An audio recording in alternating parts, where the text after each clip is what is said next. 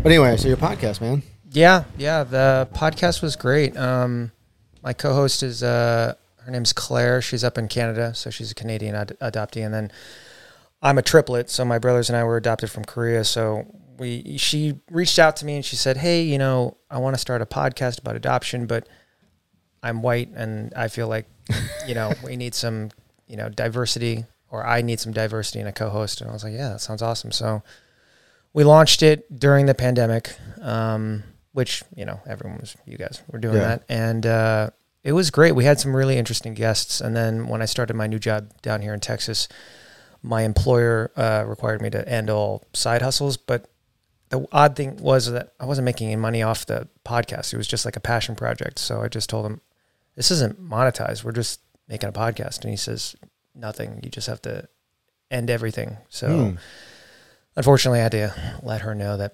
I wasn't going to continue, but left that job. So she reached out to me yesterday, which was like random. And so we might pick up on that. But again, doing everything remote is so hard, you know, with internet connections and stuff like that. And I really wish we could get some guests in person like this, because this is way better. Yeah. But we'll see. It's way different. Yeah, my sister adopted 3 kids. Oh, wow. And so, once you're adopted, I imagine that's just, you know, you want to know more people that went through the same process. Yeah, and I think it doesn't matter, you know, where you're from, what you look like. I think all adoptees experience similar feelings of identity issues and that wonder, if you haven't done a birth parent search or anything like that. And then we dove deeper into Canadian adoption, how that's different from my situation, especially transracial adoptions, because my parents are white. So people look at me and they're like, "Oh, you know, you're Korean, like you cook Korean food." I'm like, "No, I grew up on Italian food. I don't know anything about being Korean." So, you know, there's a whole Korean adoptee community in of itself, because I think there was like 200,000 Korean babies that were given up between the 70s and 90s. Oh. So there's a whole reason behind all that, which is like a long story. But we just felt like we wanted to create a place for adoptees that could feel seen and heard, because a lot of us feel isolated. So, yeah, it was a cool project. I think that's effective. That's a you know, if I were adopted or even not adopted, I'd like to watch that and see how, you know, it's a different life that you go through when you don't know your parents. Did you go and look for your biological family? I did a search like 8 years ago. And the thing with Korean adoption, the culture is so different. So a lot of information that Korean adoptees are given is typically fabricated, just because you have to understand that it's a culture where women live in shame for giving up babies. And there are lots of different circumstances. So either if you were unwed, you weren't going to get support from your community, so you were forced to do that. If you, unfortunately, rape is something that obviously happens everywhere, but if you're single and unwed, you're also assumed that you're a prostitute. So if that happens, then obviously you don't get support you can get fired, actually, from your job. Back in the 80s, that was obviously very strict. And then other situations where people are just too poor, you know, and even though you might have been in a child of like married parents, typically these people in the 80s, Korea was still a third world country. So it was everyone crammed in a little apartment. And if you have another child, it's just like there's no room, there's no food. You have to kind of get rid of the baby. So there's a lot of things like that. But Claire and I actually trademarked a hashtag, AdoptedAF. And the kind of reasoning behind that, we want people to own it, you know, is that I'm adopted as fucking, like, just be proud about that rather than hide it or not talk about it. You know, I think that's often what happens with adoptees is they just don't want to talk about it because you don't know anything about your past. That can be a trigger. And then it's like, who do I talk to about that? You know? So, yeah. Were you born in Korea? Yeah. My brothers and I were born in Seoul, and then we were adopted. I think it was we were a little over a year old, I think, by the time they got us to the States, because from my birth parent search, I found that we were actually separated. So Justin and I were with one foster mother, and then Jeremy was with another. And if you meet all three of us, Jeremy is very different. And I always think, I don't think that's a coincidence. You know, like, Yeah. And then when I found that out, I told my brother Justin, and he says, "You think that's why Jeremy's so different?" I'm like, "Maybe, man. I don't know." Is Jeremy the one with long hair? Yeah. Okay. Yeah, he's non-binary, and which we support, and obviously that's awesome. But he is very different from Justin and I. But I mean, we're all different, you know. But I think Justin and I, if you look at us just face value, you know, a lot of tattoos we both do CrossFit. Like that's fine. Jeremy goes out of his way to be a little different, which he's always been like that. So Yeah. So you're thinking that's more of a nurture thing? maybe, you know. Again, the circumstance around us being separated is still kind of unknown. I was told by someone in Korea through they call it Korean Adopted Services, I think, KAS. And the person there just told me, oh, well, we couldn't find a foster mother that could take care of 3 babies at once because that's overwhelming. So we found 2 foster mothers in the same neighborhood. But the more I spoke to other people in that community of Korean adoptees, they just said that's bullshit because mothers were taking care of 10 babies. So you have to also remember it's also a money-making enterprise, adoption into the 80s and 90s. So a lot of babies were stolen, sold into the system. So my brother Jeremy is convinced that we were potentially stolen. I don't know because there's a adoption agency in Korea called Brother's Home or something like that. And so he found an article, and it was talking about this man. His name is Dr. Kim Duck Wang, which is a hilarious name. But he ran this adoption agency, and they were notorious for selling children into the system. And Jeremy I had found our records, and I gave them to him. And I didn't look at everything. And he says, "Look at our guardian. It's Dr. Kim Duck Wang." And I was like, okay, pump the brakes. And he says, "No, bro, I think we were stolen." I'm like, okay, you don't know that for sure. Calm down. So I don't know. And the problem is I can't get any information from people over there. They said, oh, you have to fly over here and, you know, hire a private investigator maybe or do something. But there's just not information they could give us via email. So the search kind of like stopped at that point. So. Do you feel like you missed out on some of your culture growing up in America? Like how boring is it here, you know? Well, I didn't grow up in America. So my brothers and I were adopted. We flew to JFK. Originally, my parents were living in New Jersey at the time. My dad worked for ExxonMobil for 30, 40 years.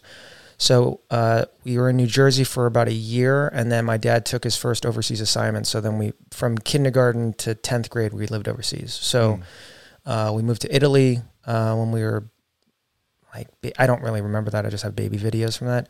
And then kindergarten to 5th grade, we lived in Singapore. 6th grade to middle of 7th, we lived in London. And then middle of 7th to 10th grade, we were in Norway. So I didn't grow up in the States. As much as my whole family's from here, we'd come to the States for the summers. But yeah, moving from Norway to Texas, I mean, it was always a culture shock moving to a new country, you know? But Texas, dude, like way different, like bigger culture shock than moving from country to country, new cultures, customs, languages. Texas was like intense. Like in a bad way? Or what? Yeah. Yeah? Oh yeah. I need some examples. I never experienced racism until I moved here.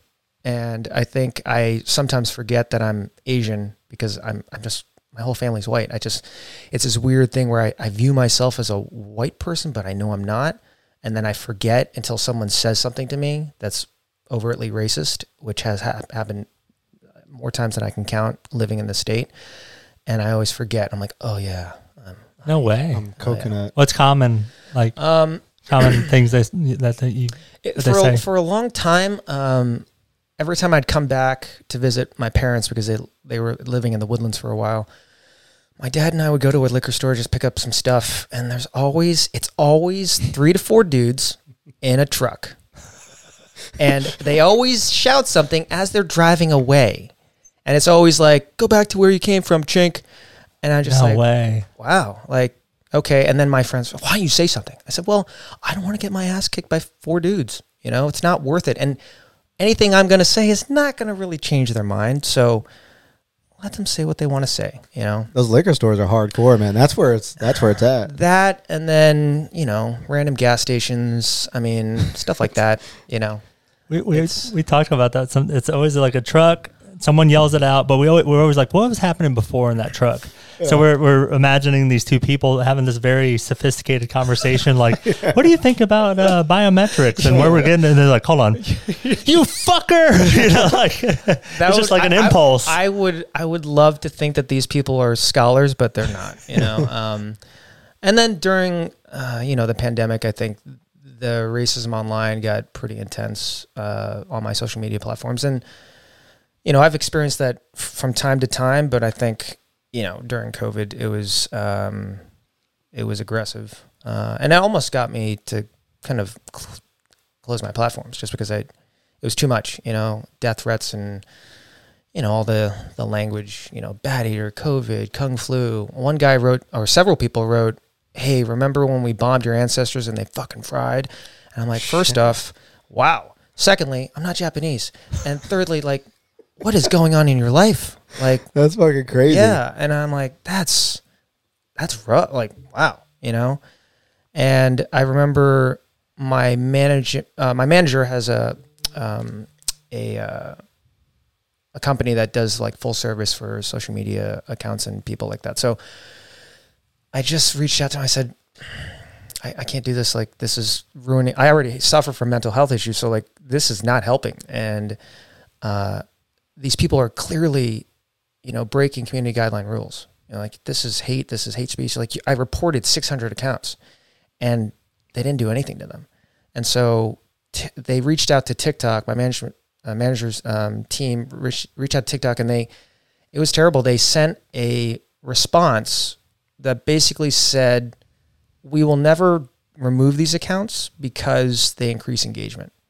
So it's like, wow. I said, okay, I hate this platform. And then at that time I had like 500,000 followers on TikTok, and my manager's like, wait, pump the brakes. You've worked really hard to build this following. Do you really just want to, I'm like, yeah, if I can't support a platform like this. And then he said it in a great way. He said, look, just picture this like you're in someone's house. There are rules. And if you don't want to follow those rules, then I get it. Delete your account, fine. But why give into those things? Because I was doing a lot of the response videos, like someone say something racist or something, and I would just like blast them, you know. But then he says, you do understand that's kind of their goal, is for you to respond and react, and then you expose their platform to all your you're falling for that trap. And he says, just focus on what you're good at, just positivity, you know, don't read the comments. And you know, it took a while, and I kind of thought about it. I'm like, you know, I think I could do that. So I just stopped reading comments and just started pumping out positivity. So when you moved to Texas, did you originally first come to Houston? Was it? We moved to Montgomery. See, there's your problem. Right? I agreed. Yeah, it depends on where in Texas. Yeah, I agree. I think I'll never forget it. We were driving. I don't know where we were driving, but our first car, my brothers and I got, was a 1999 Toyota Camry.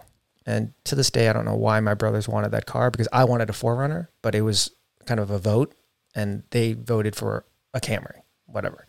But it was a black Camry with tinted windows, and we were driving on 105 with one of our friends. Her name is Monica, but people called her Sparkle. Anyway, she's black. So we're just driving down the road, and then we get pulled over for no reason. Clear, not speeding, anything like that. And Monica's from Montgomery, so she just says, and my brothers and I didn't know any better, and so she just says, just stay calm and just do whatever he says. And we're like, why are you so nervous? And she says, you'll see. And I'm like, what does that mean? And so the cop, my brother Justin was driving, he literally draws his gun and tells my brother to get out of the car. And I'm like, and I knee-jerk reaction, I'm in the passenger seat, so I get out of the car, and I'm like, excuse me, like, why? And then Monica's like, what are you doing? Stop, don't move. And I'm like, okay. So then he put my brother on the hood of the car, hands on the hood, and I'm just like, what is going on? And then he says, is this your car? And we're like, yeah. I gave him license, registration, all that stuff. And then he proceeds to ask my brother to open the trunk. And then I'm like, what is he? Okay. And before he opens the trunk, I laughed out loud, and that didn't help. But he said, I'll never forget. It's so weird. He says, do you have a bazooka in your trunk? What? And I'm thinking, did he just say bazooka? Like, what? And obviously there's nothing in our trunk. And he was just, he just let us go. And I'm sitting in the car. We're not driving. We're just sitting there. And my brothers and I are shocked. Monica's not shocked. And she just says, this is where we live, and I'm just like, wow, this is really weird. But set aside that, I think also, the Southern Baptists, it can get intense. Like, I dated a girl in high school, and she was Southern Baptist, and I had 4 lung surgeries prior to going to college, and so religion, all that. I was just in a really weird head. I'm like, there's no one listening. I don't know why this happened. It's a long story. So she would always ask me to go to church with her, and I said, no way. I was raised Catholic. Like, not that I identify with that, denomination anymore, but I was just like, no, I'm good. And finally, one day, I just decided to go, and then I get in this church, and I quickly realize I'm the only person of color. So automatically, I feel uncomfortable. Everyone seemed pretty nice. I was like, okay, fine. So I sit down, and then the pastor comes up, and he just starts his sermon. And he says, Levi Strauss's stock has gone down 10 points. Praise the Lord. And everyone's just like hands up in the air. I'm like, what is going on? And then he says, why are we celebrating this today? And I said, I want to know. And he says, we're celebrating this because the owners of Levi Strauss are homosexuals. And I was like, what? And everyone's like, faggots, and I'm like, and again, prior to moving to Texas, I just thought racism and homophobia and all this stuff, I'm like, oh, we're progressing as a society, da-da-da-da. And then you move here, I'm like, no, this is taught, like, this is alive and well. And so then I thought, wow, this is very uncomfortable. So I was mortified. I'm like, okay, I can't date this girl anymore. And then she says, why don't you come to the youth group afterwards? And I'm like, what? And she says, oh, we all gather and we talk about what was said. And I'm like, I don't want to. Like, I'm good. And then she says, come on. I'm like, okay. So I go, and this youth pastor, she says, I think we need to talk about what was discussed today. I was like, hell yeah, we do, because I should. And he says, if you had 2 choices, befriend the homosexual. I'm like, why are you saying it like that? They're gay people. Just call them gay. He says, or beat that homosexual up, which would you choose? And I'm like, what? And I was the only one that voted not to beat up a gay person. And then she pulls me out of the room. She's like, you're embarrassing me. I'm like, embarrassing you? You're embarrassing, period. Like, done, out. Like, and I went home, and I told my parents, and they just said, and my mom says, where did you move us? To my dad.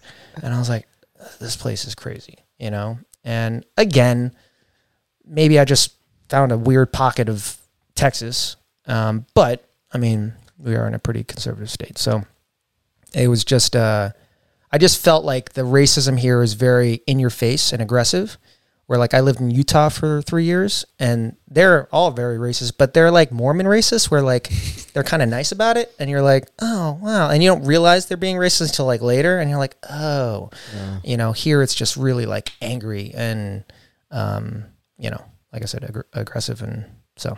I wonder. Oh, go ahead. Do you feel the same way about being in Houston though, as in Montgomery? No, I think it's a fact, and that the more you move to a metropolitan city, you're going to get a different demographic of people. Not saying that it's not there, but obviously with education comes a little more open-mindedness in general, not always.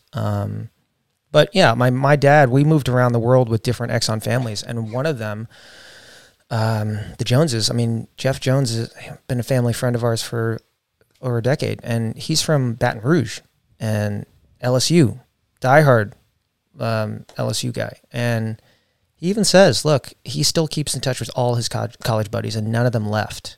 And so they get an argument. And he says, look, if it wasn't for Exxon, if it wasn't for the fact that I moved all over the world, was forced to engage with people of different races, cultures, customs, religions, orientations, he says, that's the only reason why I see the world the way that I do, because of my job. But if I stayed, I'd be just like these guys. And they're all very conservative, very right-leaning, and very kind of racist. So, I don't know. But then again, I've met people that have traveled and are still, so it's like, it really, they travel to be racist. No, they travel. I can't wait to go to Mexico. It's like, who can I attack today? Yeah.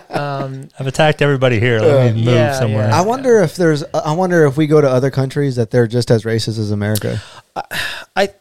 There's fucking Americans. Look, it's everywhere. Okay, don't get me wrong. I think even from my understanding, even within the Asian culture, there's racism between a hierarchy of it's like Japanese, Chinese, Korean, and then everyone. So is that the Japanese hierarchy? at the top? I believe. I mean, Japanese is always number one. Why is that? I don't know the history. Better food? That. No, I don't know. More technologically advanced. Yeah, I mean, it's just my understanding is that they feel that they are just above other Asian cultures, and I don't know if that just. I don't know where that stems from, but I know that that's kind of like the top three, if you wanted to. I've heard of this ridiculous. though. I've heard of this hierarchy, but I thought it was Chinese above Japanese. I think it's Japanese, Chinese, Korean, and then everyone's just kind of like whatever. If you go to China, they're not going to say, "Oh, no." And I don't know. I've again, it's hard for me to identify with that because I don't know much about the Korean culture. Just a little bit. So. Do you think? Shit, I lost my train of thought. That was about the Chinese, Japanese. Yeah, I don't know why I've heard that, but there's a little hierarchy. I have some Vietnamese friends, and they're like, I remember. If you go to China or Japan, will they be able to tell that you are Korean? Yeah, I mean, yeah, you can not always, but typically, yes. Really? I can kind of tell where someone might be from, but. Again, I still, I've had people ask me if I'm, Japanese. I mean, I've had someone ask me if I was Mexican. I was like, what? I was like, oh my gosh. But I think for the most part, you can kind of tell. And especially through like mannerisms and stuff like that, I think within Asia, you can get an idea. If you're brown to me, then you're Mexican. Like you're 100% Mexican. But Brazilian people and people from Puerto Rico, they hate. Don't call them Mexican. But it's like, all right, you're Hispanic. Like I'm not trying to be racist.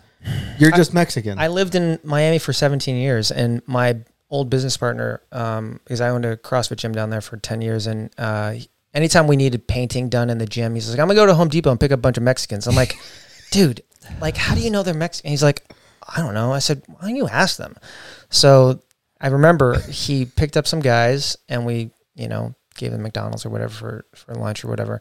And I said, did you ask them? He's like, yeah, man, they're Guatemalan. I was like, okay. So every time after that, he's like, hey, man, I'm going to go to Home Depot, pick up a bunch of Guatemalans. I'm like, how do you know those people are Guatemalan? He's like, bro, doesn't matter. I'm like, whatever. I didn't think that was a real thing. Like I've seen it on TV where people. Yeah, it's a real thing, dude. Yeah. Miami for sure. Like they just hang out in the parking lot. So you paid them in McDonald's? No, we paid them money, but we gave them lunch. That would be terrible. I was like, damn. No.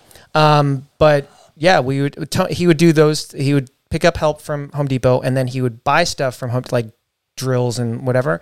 And then they have this amazing return policy. You just return it. It doesn't matter what conditions it's in. So we never paid. He would just buy it, return it, get the money back. He's like, awesome. So he was savvy in many different ways. It's like Amazon before Amazon. Yeah. Or Walmart. You just borrow stuff from Walmart and bring it back. We would break some drills trying to drill in the concrete, and I'm like, you can't return that. He's like, yeah, you can. I said, what? He said, and he used to be on the national team for USA Taekwondo. So part of their deal as a Olympic athlete is that you have kind of a part-time job with Home Depot because they're a huge sponsor for the Olympics. So he knows all the ins and outs of Home Depot. He says, dude, that you can return anything. Break it, you can run it over. Like they ask no questions, just return it.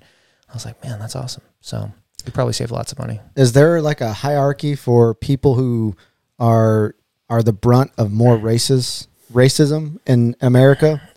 I'm asking because maybe I'm dumb and I haven't recognized it, but I don't think I've ever been the brunt of a racist joke. Really? I don't think so. And I grew up in Dripping Springs, which is what's your nationality, your heritage? Mexican. Okay. Coconut. I'm brown on the outside, white in the middle. You know what I mean? Well, Twinkie. I think that's what I'm calling it. Yeah. Twinkie. Yeah. You get called Twinkie? Yeah. Yeah.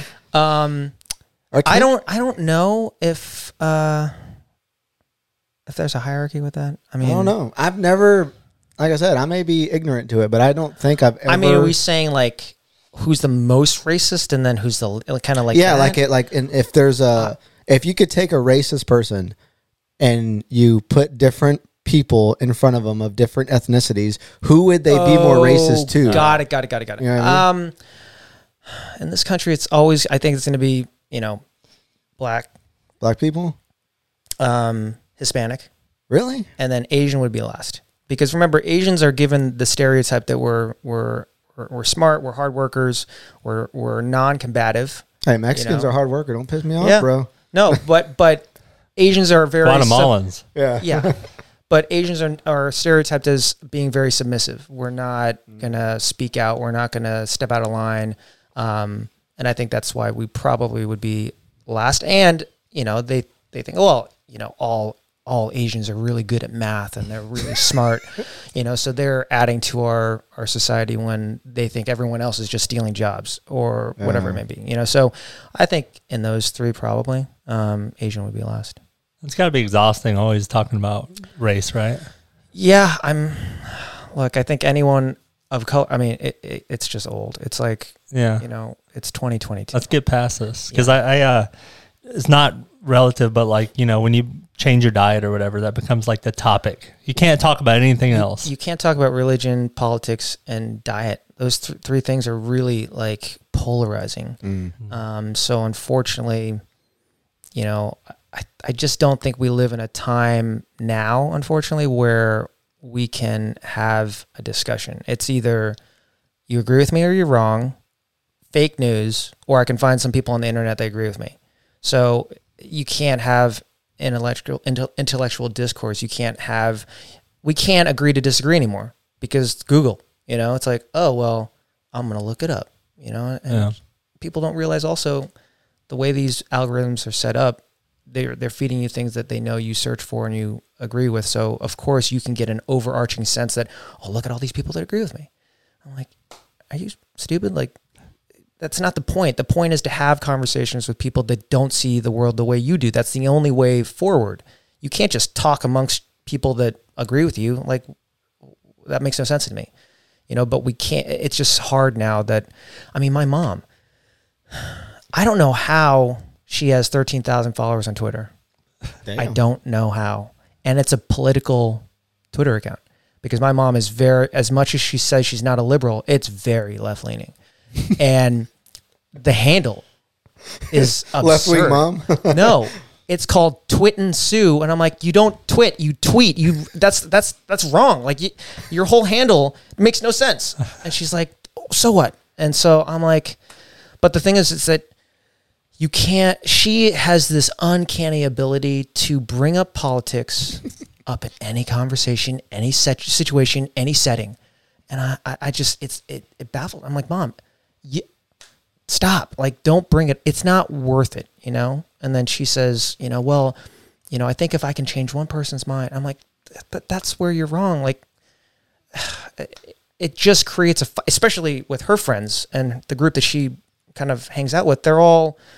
They don't see the world the way she does, and they always have something to say about a post she made on Facebook or Twitter or whatever. And I'm just like, can we talk about anything else? Was your mom into politics before Donald Trump?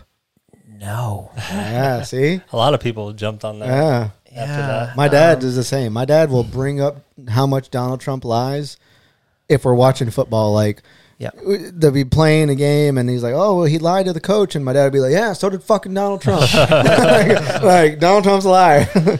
Yeah, and I don't know, that whole thing. I think people also forget that he ran Democrat.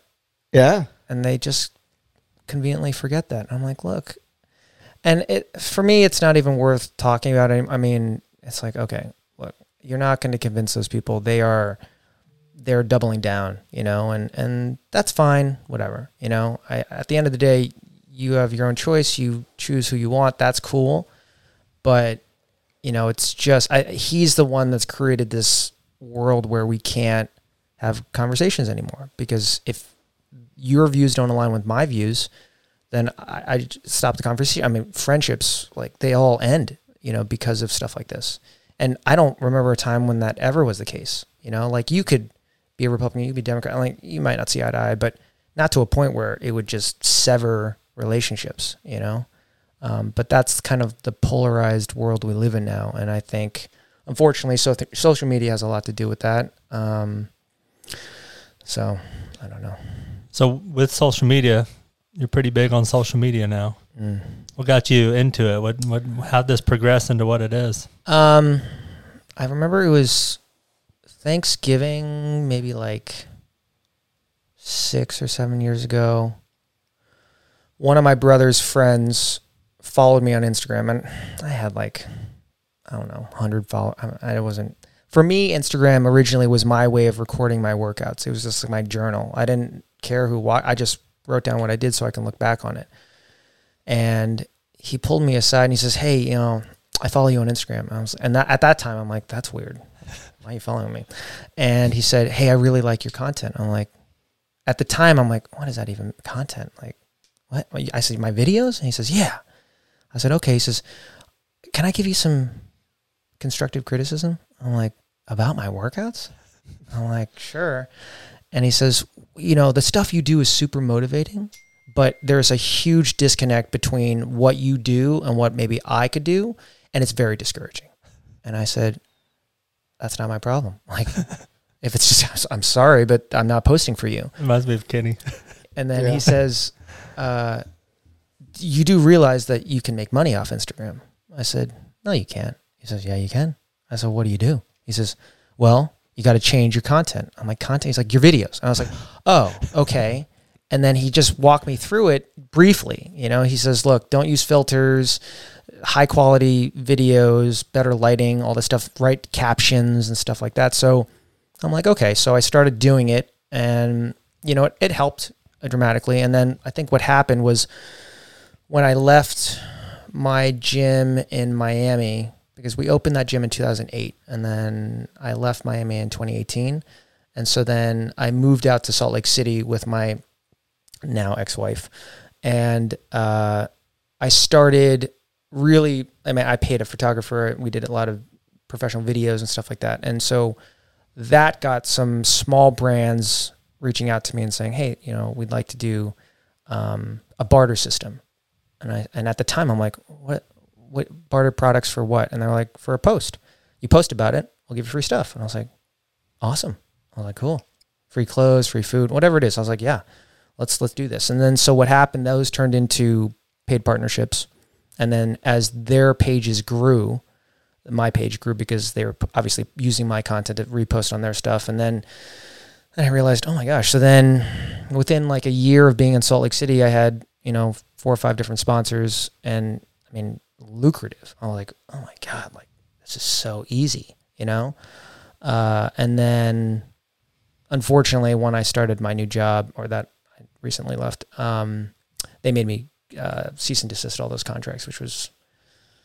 What job was this? Yeah. I used to work for a company called, they were one of my sponsors, called Ancestral Supplements. They're owned by Liver King. I don't know if you've seen him on Instagram. Oh, never heard of him. I'm joking. Oh, yeah. He loves him. I love him. But not if he's like crazy. No, he's not crazy. Hitler, making you... He's not crazy. He's intense, but I think the persona you see on Instagram is a persona, I will tell you this, that he's one of the smartest businessmen I've ever met. But I think at the end of the day, my long-term goals just didn't align with the position they had me in.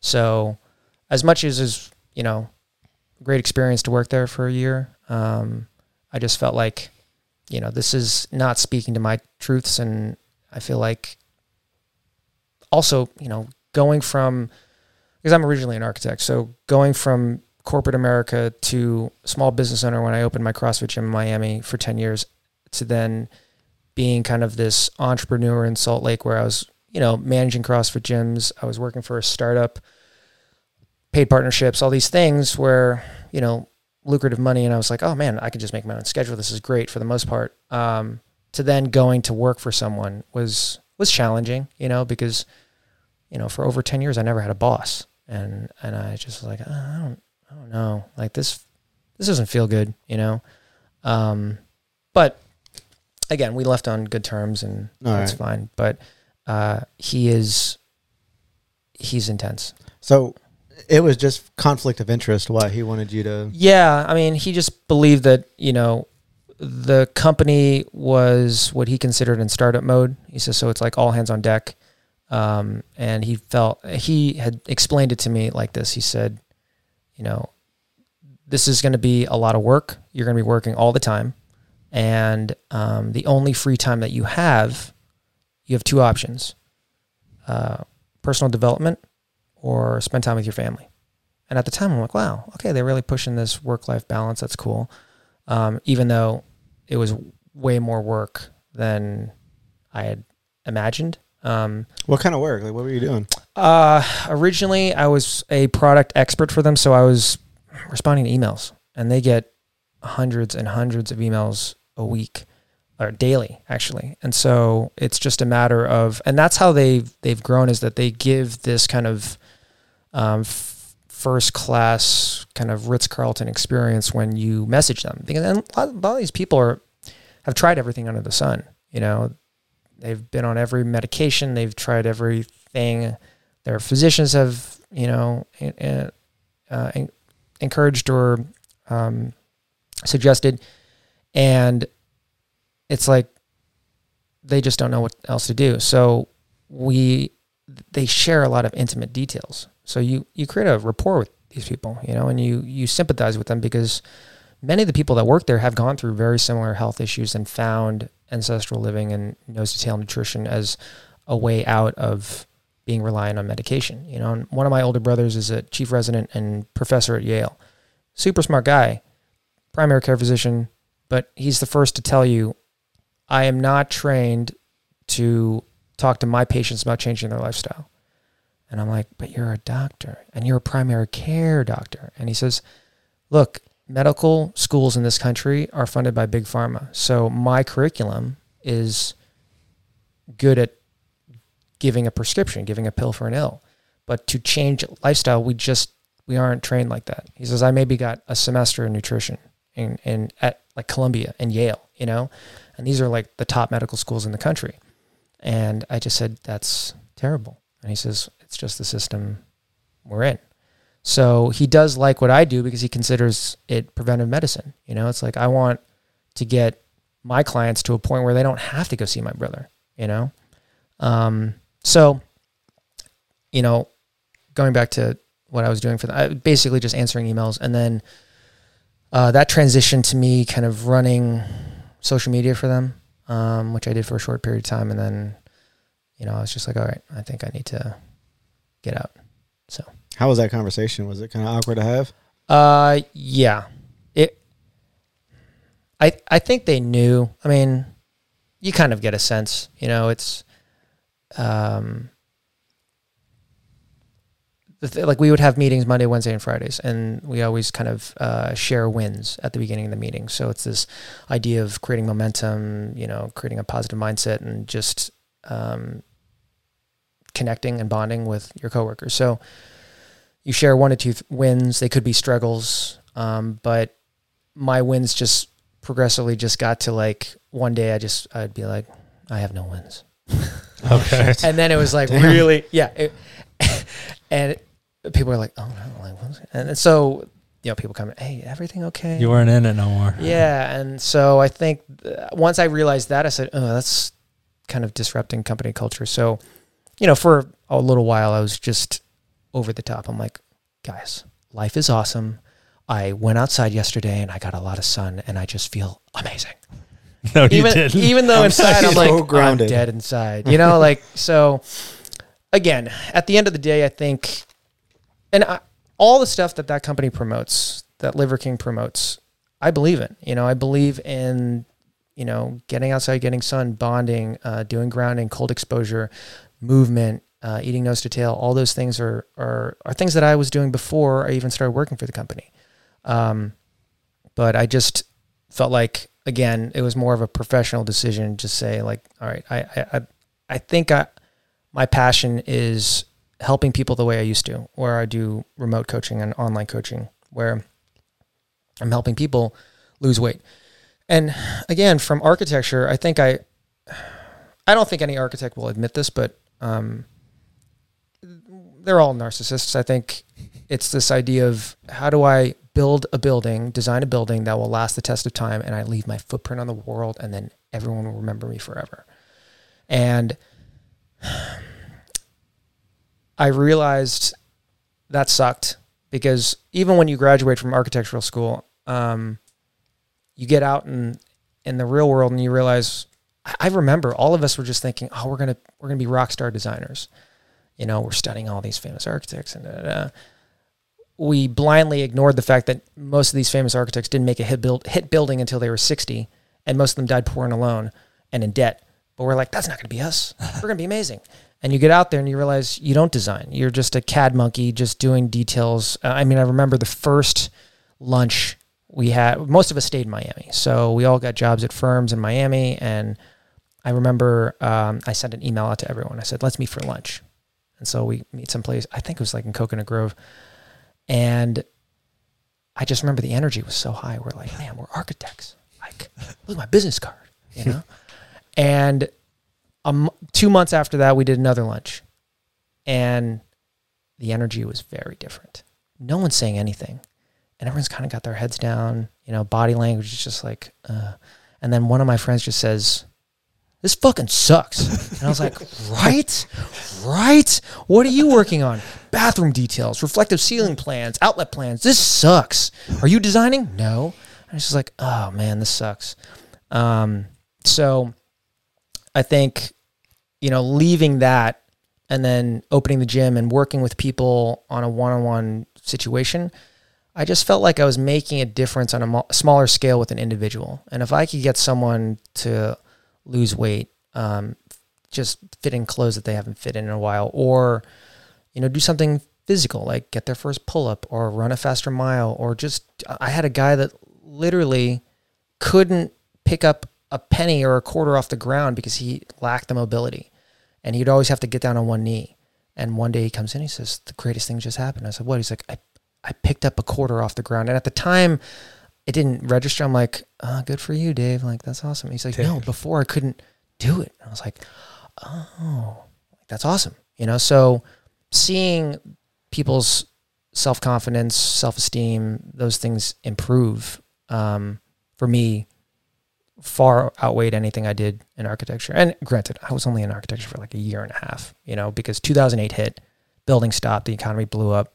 And then I was like, what am I going to do? You know, so I was going to move to New York to our headquarter office. And I was doing CrossFit since 2005. So it's been a few years I'd already been doing it. And one of my older brother's friends found me on Facebook, and he lives in Virginia. He's an attorney and he does CrossFit. He was doing CrossFit around that time. And he says, hey, I see you do CrossFit. You should open an affiliate. And I'm like, what's an affiliate? And then he's like, there are none in Miami right now. You could be the first. I'm like, okay. I leave architecture? Like, that's a 5-year degree. Lots of student loans. Do I do that? And I just thought about it, and I'm just like, if I move to New York, I'll be the last one in, first one out, because if things are getting really bad in Miami, it's everywhere. So I'm like, and plus I didn't want to live in New York. One of my brothers lives there, and I'm like, it's great to visit. It's just too much, too busy, too expensive. I'm like, no, I don't want that. So I would get my friends together. We'd do like family dinners on like once a month maybe. And I just remember trying to practice the conversation I was going to have with my parents to say, hey guys, I'm leaving architecture. And I wrote down all the pros and stuff like that. And I just remember when I had the conversation with my parents, my mom, it's just a lot of yelling. I don't remember what was said. I do remember her just saying, you know nothing about owning a business, you know nothing about running a gym, and you're going to throw away your career. And I was like, yeah. And so we opened in 2008. Unfortunately, got our paperwork in a couple months before the official first affiliate. So that really bothered me. I'm like, damn it, we're not first, we're second.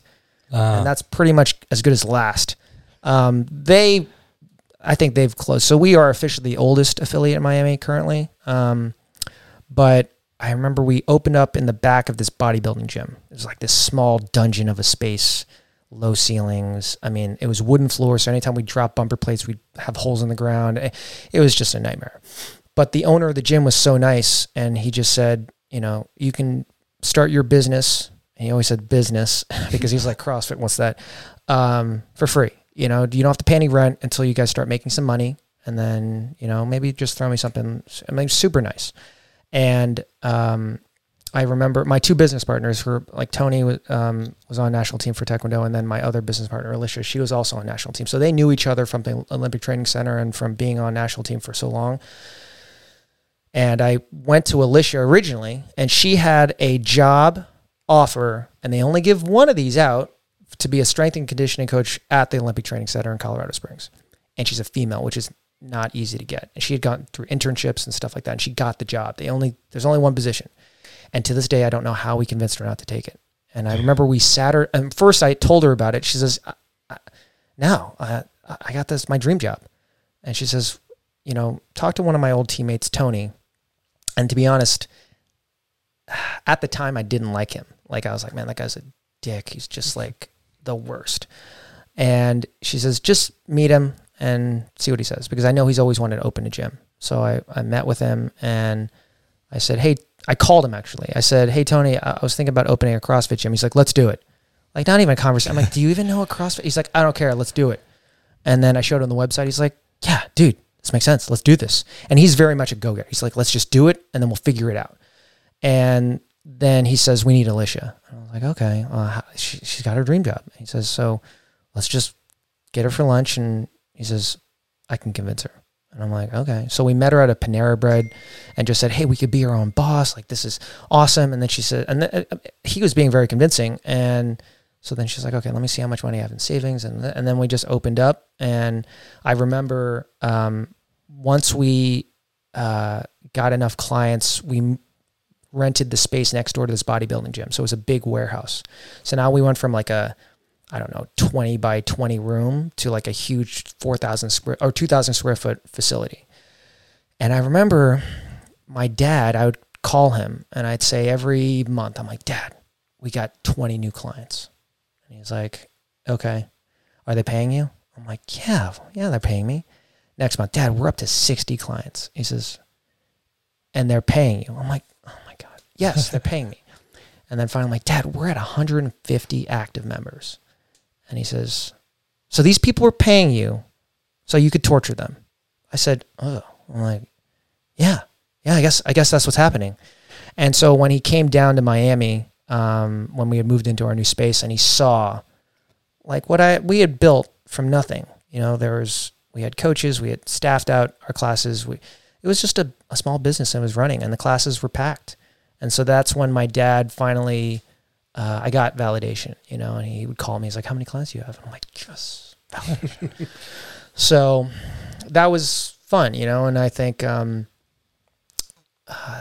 reason I left Ancestral, just because I want to get back to that, I really love working with people, because I think too often people are always, there's too much information out there, and they don't know what to do. They don't know where to start.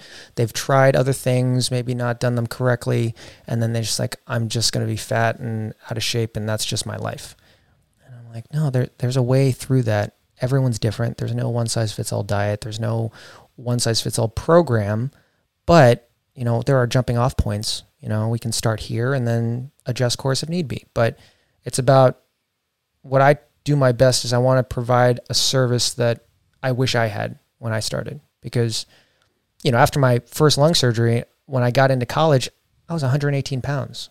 I was like my bicep was the same width as my wrist. I was just emaciated, and I was like, I look terrible, you know? And then went through the ebbs and flows of trial and error. And it took a long time, but I wish I had someone helping me saying, look, going down this road probably isn't the best option. But then, you know, I didn't know that. So you go down the road and you're like, wow, this is a huge waste of time. And then you have to backtrack, where I had another lung surgery that set me back. And then it was just constantly rebuilding and starting over. So I think because of my health issues, because of my mental health issues, I think also I'm able to, you know, identify with a lot of my clients, because let's be honest, during COVID, I think a lot of people experienced depression for the first time and they didn't know what was happening. And I'm like, I've been dealing with this all my life. Like, I could totally walk you through this, you know, or at least empathize, you know? So yeah. Do you find it, the market's pretty saturated with a lot of fitness coaches. Mm-hmm. So is there a lot of competition? Yeah. I mean, we all have seen the cringy stuff on social media, and I do my best not to look at that stuff.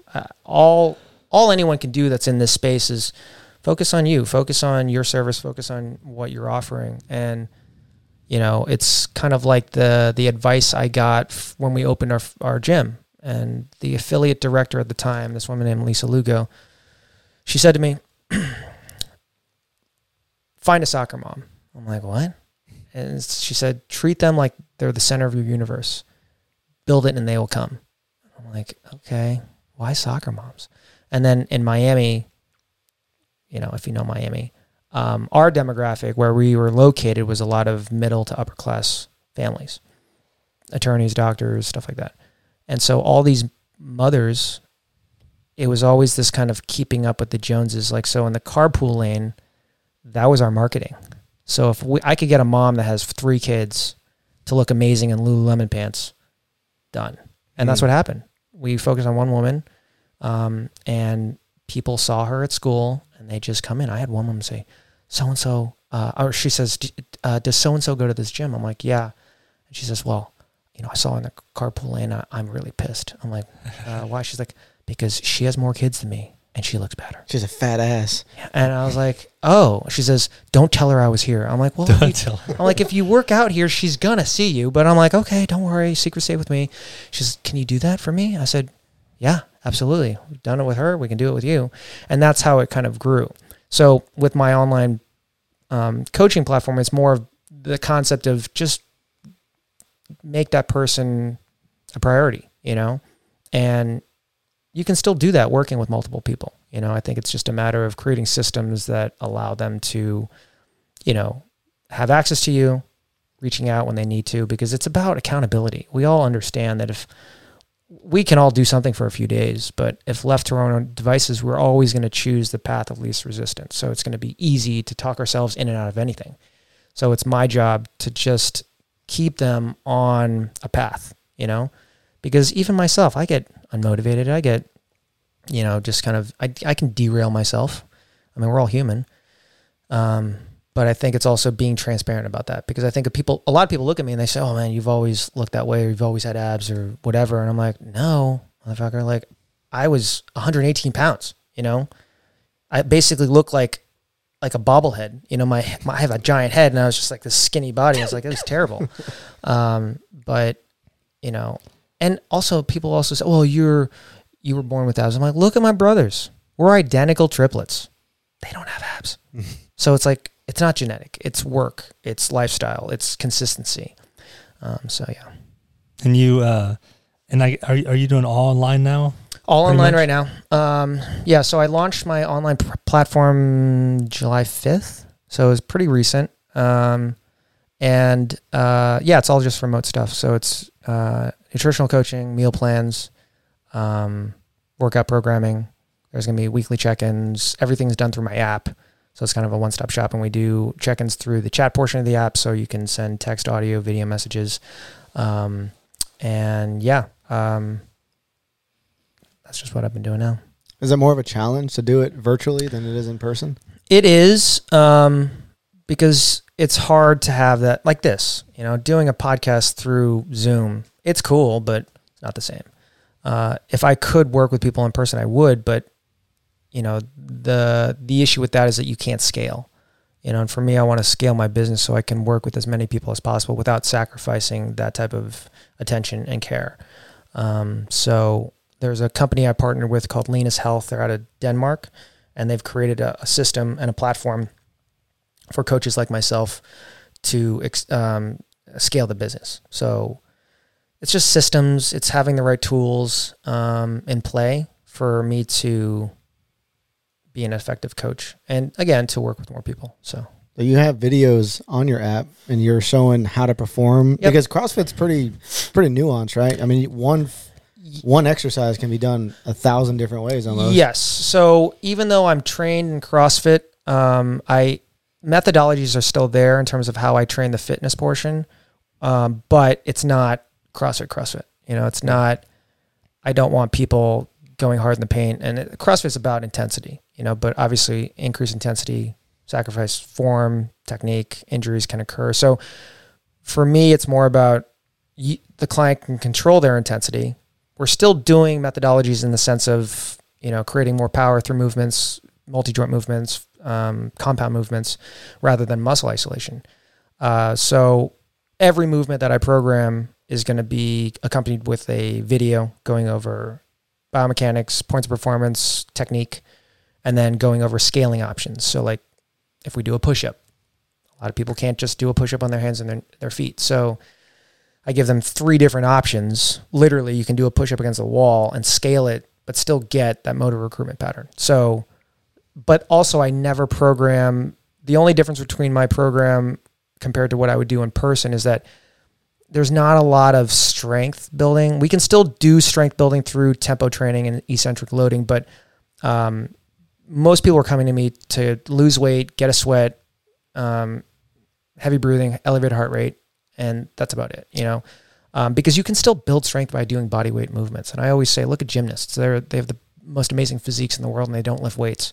So, and more importantly, doing things remotely, I'm not going to program a percentage deadlift. Unless I see you in person, I'm not going to trust that you understand what that form looks like. So everything that I train on my program is really higher volume, lighter weight, high reps, because at lighter weight, maintain form, higher reps, you're still getting the stimulus. You can still essentially move the same load just by doing more reps. Like we can calculate how much your deadlift weighs, how many reps you do it. 150 reps times 95 pounds, we can show how much weight you're moving. And we can still do that rather than doing heavy loads at low reps, So, and that's kind of how I train myself now. I used to, be somewhat competitive in CrossFit. I mean, that's loosely used, but, getting to regionals and stuff like that. But I was doing CrossFit back when no one was really that strong. So it was really bodyweight ninjas like me, like if you could do a lot of pull-ups, you can run fast, you can move medium load well, you're going to perform decently. And now everyone's just freakishly strong. So, I got away from, because doing that for so long, when you're training like that, you just end up hating training because you're constantly working on things you're not good at. And it's just like, oh, this sucks. And so now the way that I personally train myself is just more kind of SEAL fit type of thing where it's still CrossFit, but it's just higher volume, lighter weights. So I'd rather deadlift 135 for 200 reps over the course of a workout than max out on a heavy deadlift where, if I jack myself up, that, an injured athlete helps no one. So I've found over the years that doing the lighter weight, higher volume has maintained my aesthetics, which is really most important to me at this point. I'm going to be 40, and so I don't care about going anywhere or qualifying. I just want to look a certain way. And I tell this to people all the time. I'm like, I'm going to have abs until I die. And I know that sounds stupid and silly, but they make me happy, and I don't do it for anyone else. I do it for me, so whatever I can do to maintain that, that's what I'm going to do. And I think people resonate with that because with CrossFit, it's like 3, 2, 1, go. And it's stressful. I think I have, like most CrossFitters who've been doing this for a long time, have a little bit of PTSD, with the clock. And so I just don't time my workouts anymore. You know, if you follow me on social media, it's always 10 rounds for fun. And for the longest time, people were like, that doesn't look like fun. That's what you consider fun. Why are you doing that? Or even the hardcore CrossFitters are like, that's not improving your fitness. And I'm like, I'm not trying to improve my fitness. I just want to stay active, stay interested, and maintain what I have, you know, and that's it. You know, so I think people are resonating with that reach out to me, because a lot of my clients are 35 and up, you know.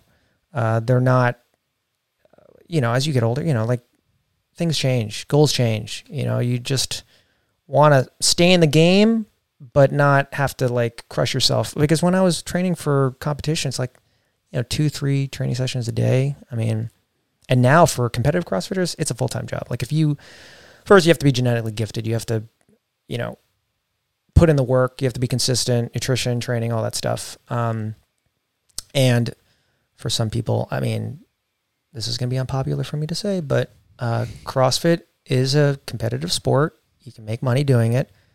So to sit here and say that PEDs are not part of that sport, you're just being naive. Uh-oh.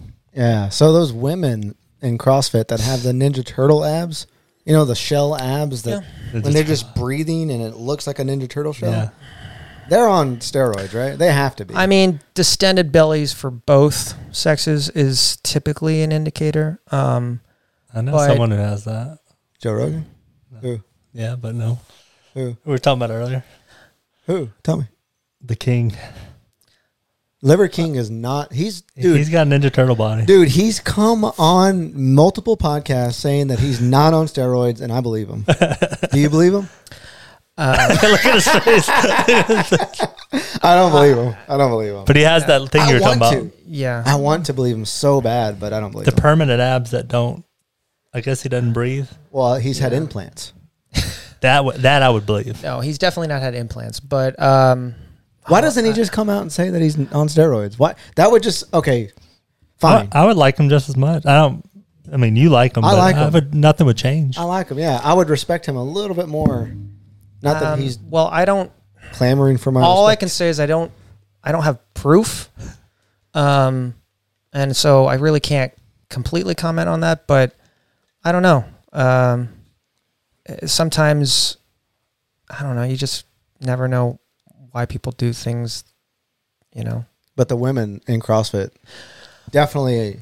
Women, men too, you know, I think... I can you can tell it a lot more in the females. I think like the Doris daughter. What's her name? Oh, Doris, Thor's daughter. Thor's daughter. Yeah, she's jacked, bro. I mean, yeah, she's got. The thing is, some of these athletes, first off, they're like, oh yeah, they're performance-wise, they're amazing. You know, Annie Thor's daughter. I would, I don't want to think that, because I do love her as like an athlete, as a person, of just seeing her develop. But again, you know, I don't know. I mean, it's easy to look at it and say like, okay, that's not natural. But again, people look at me sometimes and they say, oh, look, you have overdeveloped abs, so you're taking steroids. Yeah, people tell me that too. Yeah. That's bad how quick he laughed. Yeah. That's bad. That's bad. No. I haven't seen you shirtless. I don't know. Yo, I'll show you later. Okay. Just go look at his Instagram. Every other picture. I almost looked as jacked as Mike. Thor's daughter. Like Thor's daughter. Like so. Yeah, the way that Icelandic culture works is that it's really interesting. You can actually trace every citizen back to the original settlers of Iceland. So.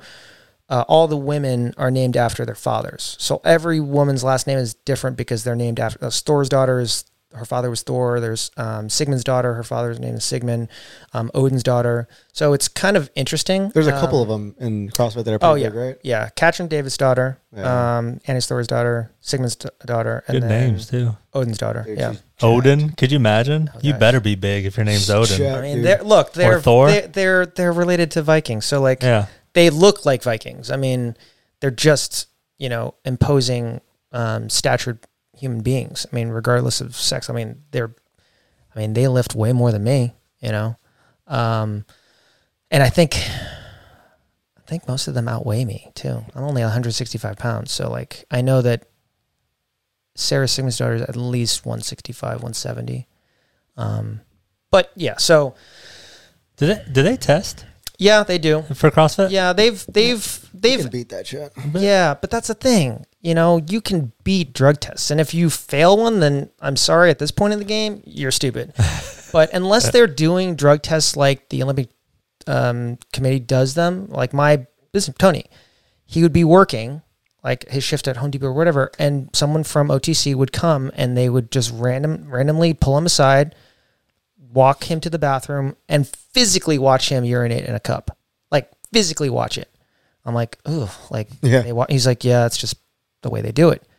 But that's not how CrossFit does it. You know, it's like, oh, you know when you're gonna have your drug test. Obviously, there's so many different ways to beat those things. But again, I also say, you know, like, even if I were taking the stuff that they're taking, I couldn't do what they're doing. Yeah. You know, they're still tremendous. I like that with old what was the bike rider? Yeah. Lance Armstrong. Yeah. Nobody could win that many Tour de France's. No. Just normal people, like even if they were taking steroids. Yeah. But the best way that I can describe this is that just picture everyone getting so fit that they've developed their engines to like Ferrari engines, right? Actually, I should say Lamborghini because I think they're above Ferrari. But Better watch it. Yeah. There's a hierarchy. Do you know the story of Lamborghini and Ferrari? Oh, anyway, so I'll tell you in a sec. So everyone has like a Lamborghini engine, but to be a little better, you need a little supercharger. You know, you need that little step stool that gets you a little above the next person, and that's essentially what's happened. I think when you start throwing $500,000 or more as a winning purse for the CrossFit Games, not to mention all the sponsorships you're going to get after that. I mean, yeah, people are going to do whatever they need to do to win, and that I can respect, but. You know, to sit here and say that CrossFit is a drug-free, you know, PED-free sport, it's like, no. They've made examples of people, I think, on purpose. They're not popular folks. Yeah. I look, I don't want to say that. Again, I have heroes in that sport. Like, I look up to a lot of those top athletes. But sometimes it's almost like that idea is like you don't want to meet your heroes or you don't want to know. Because then it just kind of ruins the facade. Yeah. But I would say there's more people, in my opinion, there's probably more people taking something than not. But I also think that there are a lot of people that are taking stuff that aren't even qualifying, you know? So it's going back to that level of, I mean, even without them, these people are still tremendous athletes, you know? Do you think we should be able to do whatever we want? Like at a certain level of sport? Even like the NFL or basketball or like CrossFit, do you think we should just be able to do whatever we want though? So we can see how competitive we could. There's two sides of it. Yeah. Some people are like, let's keep it clean. Some people are like, how far can we go? Yeah, and I think that's where CrossFit is trying to go. Like, how far can we push human performance? Because the 2008 CrossFit Games only had 5 workouts. They were hard back then. One of them was 5 rounds, 5 deadlifts at 275, and 10 burpees. Back then, high reps at 275, no one was doing. They're like, we're going to hurt someone.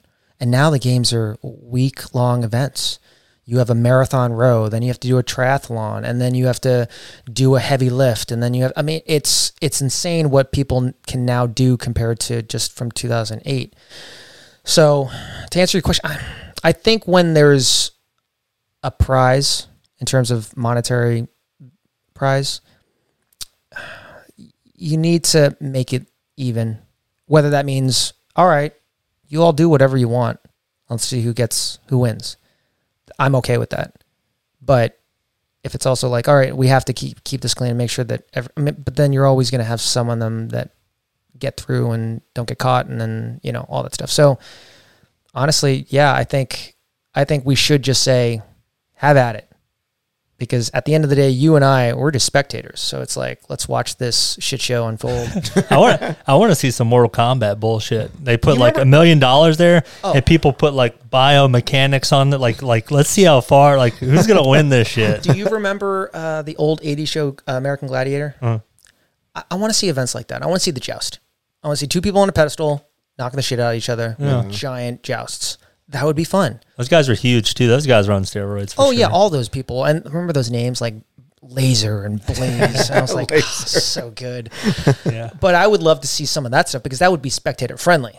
Because then you could really root like, oh my gosh, my favorite CrossFitter is about to joust with so and so. Like, yeah, They need better names, like not their real names. They need like Laser, Fake you know. I think Make some kind of like a character. who knows? Maybe that's the future. You know, there's always been the talk of CrossFit eventually being an Olympic sport, but I don't think that's going to happen. Skateboarding's in now. Dude, 3-on-3 basketball is in. Is it? Really? We need to join. You can win a gold medal for 3-on-3 basketball. I love that. I love 3-on-3 basketball. I love it. Not for a gold medal. I'm like, are these the people that just couldn't make 5-on-5? Like, What about 4-on-4? Hey, 3-on-3 is totally different than 5-on-5. it is, but I'm like, Sometimes it takes more skill. I'd much rather. I have more respect for curling than 3-on-3 basketball. That's almost equivalent to saying, like, you know, volleyball, you have your regular, but then they have 2-on-2, which is like impressive. That's impressive. That's impressive. That's impressive. I don't know. When I saw 3-on-3, I'm like, all right, so anything can be a sport now. You know, Isn't volleyball? Isn't volleyball only popular because women are wearing those bikinis? I don't think so. no. I mean, it's that's a big. Who watches volleyball besides well, men? but you could say the same thing about gymnastics. You know, I'd say the same thing. no, but that gymnastics is like, I appreciate the art, but do they yeah. really need to wear those tights that are going up their ass? Aerodynamic, man. yeah. I don't know. Well, you want them in like the big blow up suits, Yeah. Where they can't flip. I'd respect them a lot. or like a more. sumo wrestler suit. You know, Yeah. that'd be I think they're objectifying women. Well, the volleyball players, wasn't there a strike where they were trying to make their suits even like Yeah. skimpier? Yeah. And so they were like, they revolted and put like these, like, I don't know, longer shorts on. Oh, I think Was that volleyball I don't remember. or You're softball? You're ringing a bell. Just I can't. It wasn't long ago. It was like No, less than a no. year, I feel like. It was. I don't think it was volleyball. They It was all another got So sport. track. they all It got was fined track. though because they didn't wear the official suit, I thought. That was track. Yeah, some celebrities. Even track. Yeah. chimed in on that. Like they're wearing like some stuff, like some lingerie almost to Yeah. compete in these sports. You know, Yeah, I mean, I get what you're they're saying. trying to get people to watch. Is what they're trying to do. Look, sex sells. Oh, Let's absolutely. Let's be honest. That's why the podcast is working. Yeah, you were supposed to not have your shirt on, so thanks a lot. I don't have to have my shirt on. Can you take it off? Sure. I can. Let's take it off. Let's see what you got. You need to take yours off too, though. Make them feel comfortable. I'll take it off when I stand up. so it all kind of stretches out. I got you. I got you. Hey, he gets completely naked. He rips it. He doesn't even take it off. Is that where you got your lung surgery? No, this is actually funny story. Now I feel comfortable. Not funny. What the hell, man? No, I'm I gonna go. had like a, I think it was like a mole or something, and my dermatologist was actually one of my clients, and we were in the gym, and he's looking at me. He says, "Hey, I think we need to remove that." And I'm like, "Okay, cool." So we removed it, and then, oh, there we go. Yeah. So we removed it, and then I had like a stitch, and then it turned into a keloid scar, which I've had surgeries for all my lung surgeries, and they've never keloid over. So at first I'm like, Javi, what the fuck is this? And he says, come in, we'll remove it. I'm like, you just removed the other. Okay. So I went in, they removed it again, and then it just got bigger. And I said, what is happening? He says, well, here's what's happening. You have a scar right on the middle of your chest. Based on the vectors of your chest, every time you do a push-up, a handstand push-up, or a press, you're stretching that scar. And then that's what happens. So I said, what do I do? He says, you just can't do push-ups. I'm like, what? No more overhead pressing for a little bit. I'm like, I think I'm just going to live with the scar. And so this is the current size of it. So like, it actually is probably the one thing I'm most self-conscious about. Really? I'm sorry. No. It's okay. It's okay. But what I hate is that it's like, someone says, well, it's right on the center of your chest, so it's like even. It looks good. Yeah, I can't. I didn't even see it. I thought it was part of your tattoos. Well, I actually want my tattoo artist to like go over it. But You should put a butthole right there. yeah, there you go. You gotta watch this guy. So hold on, talk to me about this. All right, if I want to get, He's trying really hard to get abs right now. but I'm 172 right now, Okay. and we're about the same height. Yeah. I think I need to get to 165. Are you not following your diet though? No, I Let's am. be honest here. 100%. Because I thought you were being real strict. I am real strict. Well, I would say this. I wouldn't focus so much on the number on the scale, because remember, if you're lifting weights, you're doing conditioning, and you're eating clean, you could be dropping body fat percentage and upping lean muscle mass. So I tell a lot of people, look, don't live by the scale. Go by, photos, how your clothes are fitting, stuff like that. But ultimately, to have any muscle definition, it's a factor of body fat percentage. So you just need to be, again, based on thermodynamics, we could get into stress and sleep and hydration and all those things. But ultimately, if you're not expending more calories than you're taking in, calories in, calories out type of thing, you're not going to be able to lose body fat. Do you eat pizza? Once in a while, yeah. Yeah. Yeah. So do you go off a diet? Like you're mostly animal based. Yes. So if I go off, honestly, right now it might be like a either gluten-free or a cauliflower pizza, something like that. If I'm in New York or I'm someplace where I'm going to have like a pizza, I believe in like, look, cauliflower pizza is okay. It's not that great. Like it still gives me that fix, but when in Rome, like I don't like demonizing food. The only thing I will demonize is sugar, for lots of different reasons. But ultimately, once in a while, yeah, I'll go off plan. But the thing is that I do it, like let's just say I have a full-on gluten pizza, like full of flour and all that stuff.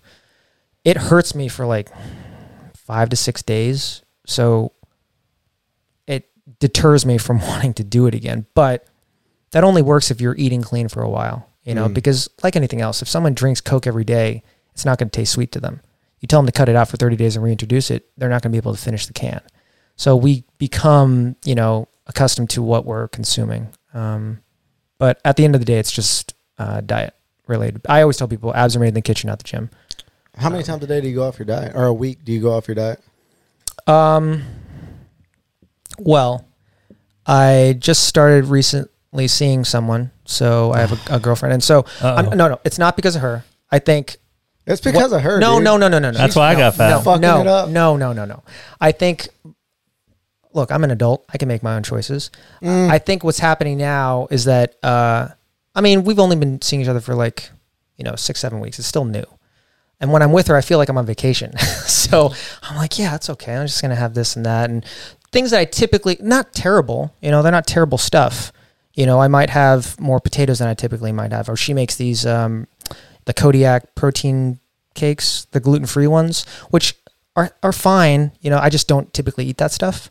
So like that's to me is like going off plan, where typically I'm just doing a more of a carnivore keto type of plan where I'm not doing keto in the sense of tracking macros. I'm just doing animal protein or high quality protein, low carb, and then tons of healthy fat. So that's pretty much how I work off of. And I'm typically, I do OMAD, so I'm only doing like one meal a day typically. OMAD? 1 meal a day. What did you say first though? OMAD? OMAD? Yeah. It's an acronym. Is that an acronym? Yeah. Is that the acronym for it? Okay. Yeah, 1 meal a day. I can't think that quick. Yeah, no, it's okay.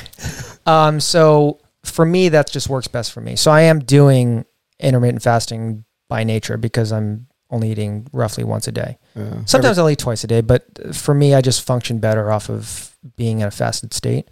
And a lot of people's like, then how do you, they say, well, then you're cannibalizing your muscle. And I'm like, I look the same. I haven't really gotten skinny by doing 1 meal a day.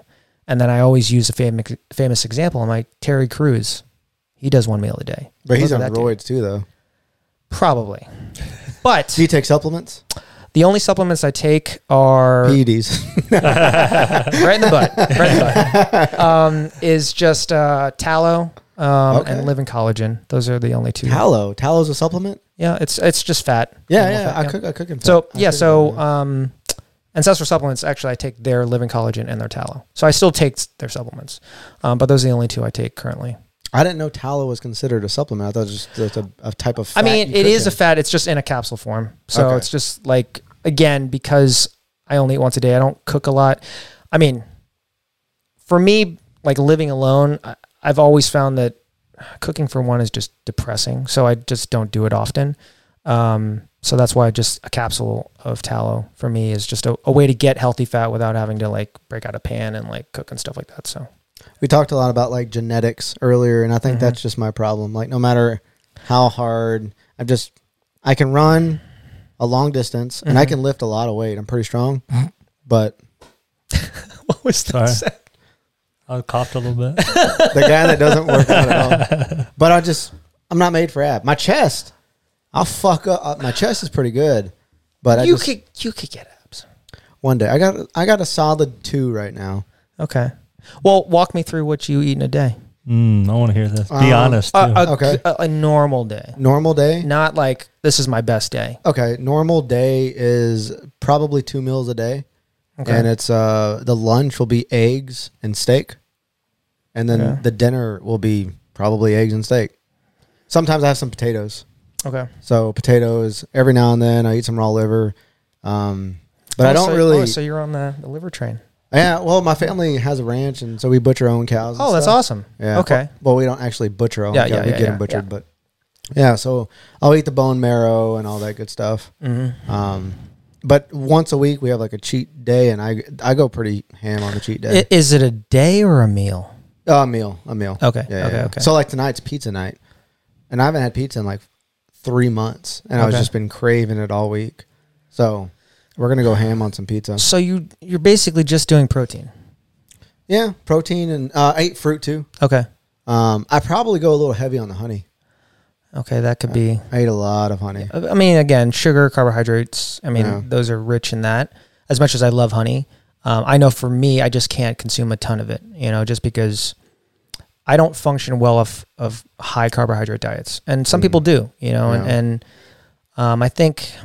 So you're telling me you wake up, like walk me through like wake up, like time, like walk me through when you're eating the steak and eggs and fruit and honey. I eat about 11 o'clock. Okay. And then again about 5 or 6.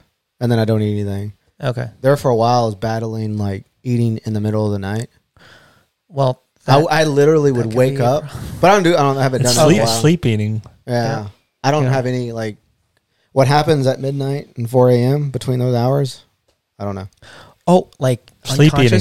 Yeah. Yeah, like I'll literally wake up and then I'll wake up. Have you ever filmed, like put a camera in your My kitchen? wife has recorded me, not eating, but talking because I talk. Yeah. But now that I've been, I don't do that as much. I do, I don't know if it really relates to it, but I've been doing some cold plunges. Okay. And now I've been sleeping. She says I don't talk as much. And Well, I haven't been yeah, waking the up. cold exposure definitely helps with circadian rhythm and stuff like that. But if you're consuming food unconsciously, like, that's probably the culprit. I've been like good for about 6 weeks now. Okay. Yeah. But there could be possibilities where you have eaten something you just have no recollection. No, there's because there's crumbs everywhere. Got it. Yeah, there's I'll know. Or there's a Coke there's a Coke in the kitchen that's like half drank. You should make like a whole YouTube series of videos on this. Yeah. People would think it's fake because it sounds. Oh no, it's real. When my wife listens, because I'll say some raunchy stuff to her, like some pretty bad stuff In your sleep? Yeah, I'll be like, "Give me that pussy, give me that stuff," and I don't remember saying that stuff. She's like, John, and she'll antagonize me too. She'll Make hit you me. say it more. Yeah, she'll like, "Wake up, John." I'm like, "No, just give me that ass. Give me that ass." And it's whenever she shows it to me or lets me listen to it because it's pitch black, you can't see anything. Yeah. I think it's fake. I'm like, that doesn't sound real, but I really want to know why that's happening. I don't know. I would love. I don't know, but so Let's deep dive. but so we try not to watch TV in the room anymore. I turn off my phone is basically obsolete like at 7 o'clock, and like I said, since I've been doing this for about 6 weeks, it's gotten better. So I think I just need a little bit more time, maybe. I think more time. I mean, sometimes for some people, if your calories are too low, sometimes that can affect weight loss or stuff like that. How in terms of exercise, you're just lifting? For the most part, I do. No, because I lift about 4 days a week, and then I've recently started running again. Okay. So I'll run 15, 20 miles a week. Okay. Lift about 4 to 5 hours a week. Okay. That's not bad. Yeah, I mean, this might be unpopular to some people, but like for me personally, I feel leaner and better when I do a ton of cardio. But like if you see my workouts, it's always mixing a movement or two with like an active rest of like a 400 meter run, 500 meter row, skier, bike. And that's how I get my cardio in. So I'm not separating the two. I mean, I ran marathons. I love running. I just love it. But you know, I don't have, well, now I have more time, but before I didn't have a lot of time to just go run a 10-mile run or whatever. Yeah. But in terms of weight loss and stuff like that, obviously you're going to get more bang for your buck by lifting weights. But I would say, I mean, from what you're saying, everything sounds pretty good. Yeah. It's gotten a lot. Like I'm getting a little leaner. And the weight is dropping a little bit because I was about 176, 177, and now it's like 172. So what's how much honey do you and fruit do you eat? An ungodly amount of honey, dude. Well, he doesn't taste the fruit, I don't think. No, it's a lot of honey. Like I said, I've cut it back. But okay, I promise you, if you cut out the honey or like minimized it, you would definitely lean up. Now the thing is, it's going to affect performance sometimes, you know, because I think a lot of people that run off of, you know, carbohydrates and glucose and those types of things, you know, you're relying on that. I'm just so used to working out in a fasted state. Yeah. I can't work out. I mean, I can. It's just very uncomfortable to work out with food in my stomach. Oh, I don't like doing that either. So for me, it's... Do you work out in the morning or in the evening? I typically like working out in the morning. Yeah, me too. But if I have to work on the afternoon, obviously I will. But yeah, I would suggest dialing back the honey. And what type of fruit do you eat? Mango and strawberries mainly. Okay. I mean, try to stick to berries. They're lower in sugar. Mangoes are obviously super high. Oh, they're so good though. I know. Oh, but do you put honey? Yeah, honey bro. on that. Yeah, bro. Like Carnivore MD, bro. You see him? Okay. He's on PEDs too, isn't he? Who? The Carnivore MD. I don't know about. That dude is yoked. He's kind of thin. Yeah, but he's got like a 10-pack, and he's got like. I think that's only because he's thin. You think so? He's got like the skinny abs. I used to tell that to guys in high school. Yeah. I was real jealous about their abs. I was real jealous. I was like, you got the skinny boy abs. That's what my brothers actually used to say. When I had my lung surgery, I lost so much weight. They're like, that's the only reason you had abs because you had lung surgery. I'm like, they got that from me. Yeah, probably. I don't know. But I don't think Paul Saladino is taking anything like that. I mean, in many respects, I think he's just as extreme as Liver King in certain things. You know, because remember, he was pure carnivore before, and then he changed his platform to start introducing fruit. Where before, that was, I mean, even in his book, he does talk about fruit, but like on his platforms, he never did carbohydrates. Yeah. And then my issue with his platform is that, and it works for him, cool, but he demonizes so many things. Yeah. It's like, bullshit, that's bullshit. Veggies are bullshit. And it's like, look, okay, fine. And I know it's just for shock value. And again, he's going to get a lot of opposing views, and that increases engagement, obviously. But I just don't think it's good to be demonizing anything. You know, minus sugar, refined sugar, processed sugar, processed foods, like that stuff. I'm all for educating people, and I'm never going to say you can't have a pizza, you can't have a cupcake. But I'm like, look, ask yourself one question: where are you in relation to where you want to be? If you're nowhere, and that's an honest question you have to ask yourself, because some people tell themselves, oh, I'm happy. I'm like, but are you? Because if you're not, that's okay, but you need to be honest with yourself in regards to having that conversation. And then that just determines how stringent you need to be. Yeah. You know, because my goal is to get people to where they want to be and then discuss, what does maintenance look like? Because too often the diet industry in this country is really good at getting people to lose weight, but they give them no tools to thrive on their own because it's a business. They know you're going to go off their program. You're going to gain all the weight back because they haven't given you any tools to sustain that weight loss. And they're like, oh, you're going to come back and give me more money. I tell all my clients when they start with me, my goal is to get you to a point where you can fire me. I said, look, you don't want to work with me forever. I don't want to work with you forever. I said, that would be... That's the best one. Right? Yeah, I said, that would be a hellish experience for both parties. Let's be honest. So I want to get you to where you want to be, discuss maintenance, treat meals, alcohol, if that's part of your lifestyle, like all those things. And how do you maintain that, you know? Yeah. And that's the goal, you know? So, yeah. Do you drink? What do you drink? What can you drink to keep abs? I need to know. This is my time now. I love that you actually, you fuck around a little bit, but you still got some abs. Yeah. So for me, and this just works best for me. I'd rather drink a treat meal than eat something poor. You know, like if it was a different, like if I could do a craft cocktail or a pizza, I'd probably choose the cocktail. Really? Yeah. Old-fashioned guy or what? Yeah. I mean, on a regular, I love tequila, mezcal, vodka, gin. I mean, obviously, those are cleaner alcohols compared to whiskey and bourbon. That's what I started doing. I was gonna be like, vodka, gin, mushrooms, cocaine. I fucked around with some shrooms recently, and that was quite the experience. But so for like, most of my clients are like, I still need to have a drink. I have 3 kids. I have a stressful job. I'm like, look, I get that. I tell a lot of people just in the beginning, Tito's Club Soda Lime. It's light, it's refreshing, it gets the job done, and you're not getting a bunch of like syrups and mixers and all those other things in it. Lately, I've been on this ranch water kick, which is funny. One of my friends I went to middle school with in London, him and his wife and his family live in the Heights. And I went out for his birthday like a couple months ago, and he was just ordering ranch waters. And at the time, I'd seen it on a menu. I just didn't know what it was. And I said, well, you really like that ranch water? He's like, yeah. He's like, what are you getting? I said, I'm getting vodka soda. He's like, that's a bitch drink, bro. Like, this is more manly. I'm like, what? It's like the same thing. The same thing. But I will say, depending on where you get it, they put stuff. I mean, it's agave. It's like things I typically wouldn't be drinking a lot of. But man, they're so good. It's fucking good. I order tequila, soda, and lime. Yeah. And they say always, the waitress is like, you mean ranch water? I said, if that's what's in it, then bring me a ranch water. The ranch water it has some other stuff in it. Yeah, Tastes sugary. Yeah, sugary and the lime. And sometimes that lime juice isn't just lime juice. It's like agave. Artificial lime. Yeah. Packed with seed oils and vegetable oils and linoleic acid and all that shit. Well, yeah, no, I don't do seed oils. But I do like alcohol. I do.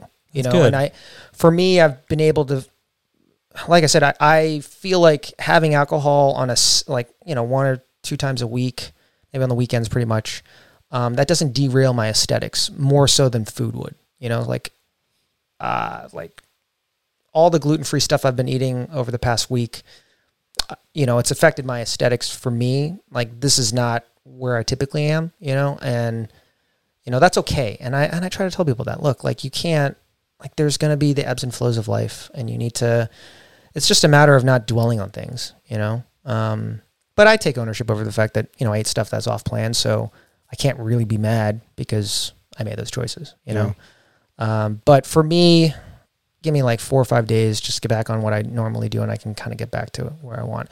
I will say, though, living in Utah, I was the leanest I've ever been. I think it was a mixture of the altitude and the cold, because you're always cold. And I'm like, and I remember thinking, I'm like, wow, I have veins in my abs. Like, this is amazing. And I just thought, I'm killing it. And then I moved to Texas. I'm like, oh, my veins went away. And I'm like, it's always so hot here. I feel like I'm just retaining water.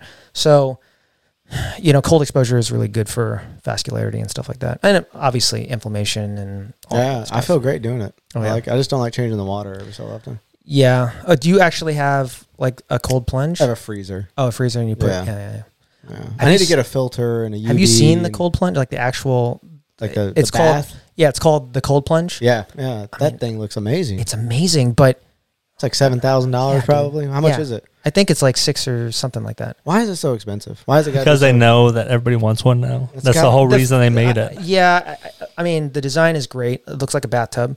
There's lights and like the filtration system obviously makes it to a point where you don't have to change that water. If you're just using it yourself, you don't need to change it for like, I think it read like 4 to 5 weeks or something like that.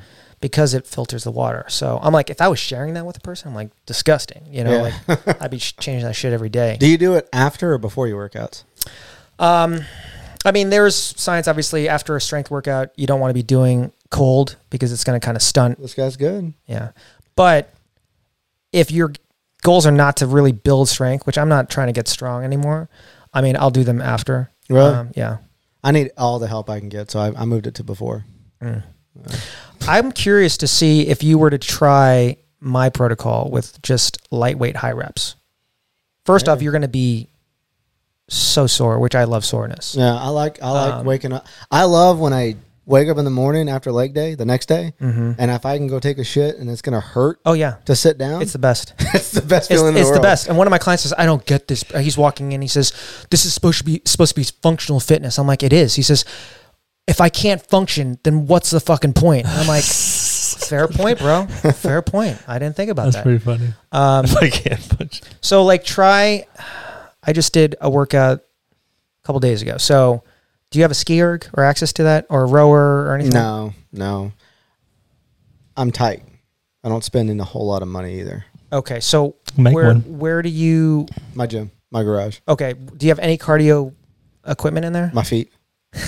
He has a couple rocks he found from up north that he just lifts.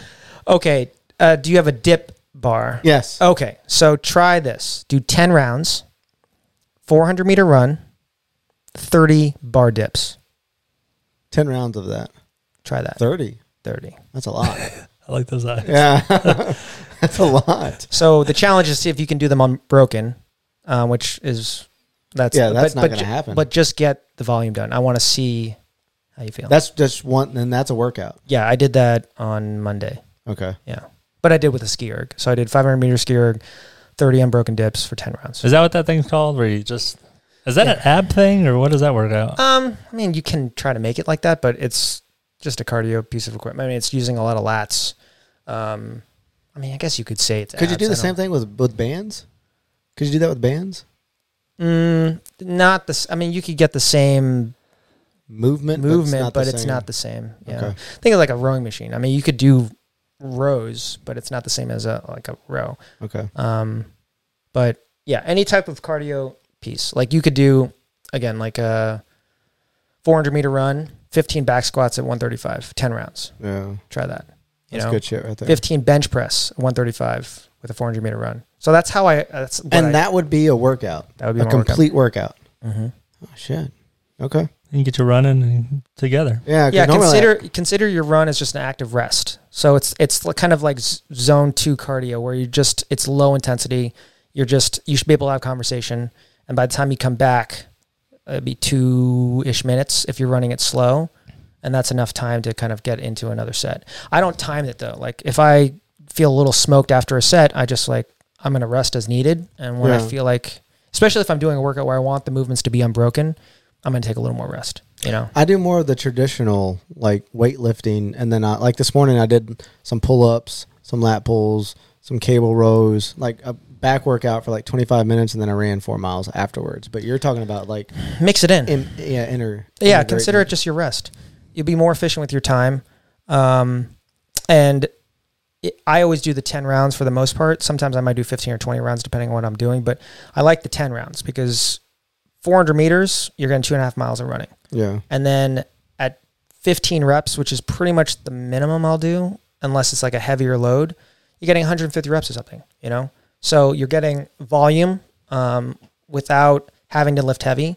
So you're still lifting a lot of weight based on just math and physics. But I'm telling you, it's like the soreness is so awesome. I'm going to try it. I'm going to integrate a couple days a week. Just 10 rounds for fun, man. Fuck around. All right, man. How can people follow you on Insta and TikTok and all that good stuff? Yeah, my handle for both platforms is Beyond the Tats. You can check out my website, beyondthetats.com. If you go to the website, you're going to see the intake form at the top, but then you can kind of scroll down and see before and after pictures of my clients, read testimonials and stuff like that, and then it gives you a little more information of how the platform works. But that's pretty much it. All right, man. It was fun. We need to do it again, too. Yeah, this was awesome. All right, buddy. Thanks for having me. Yep, bye.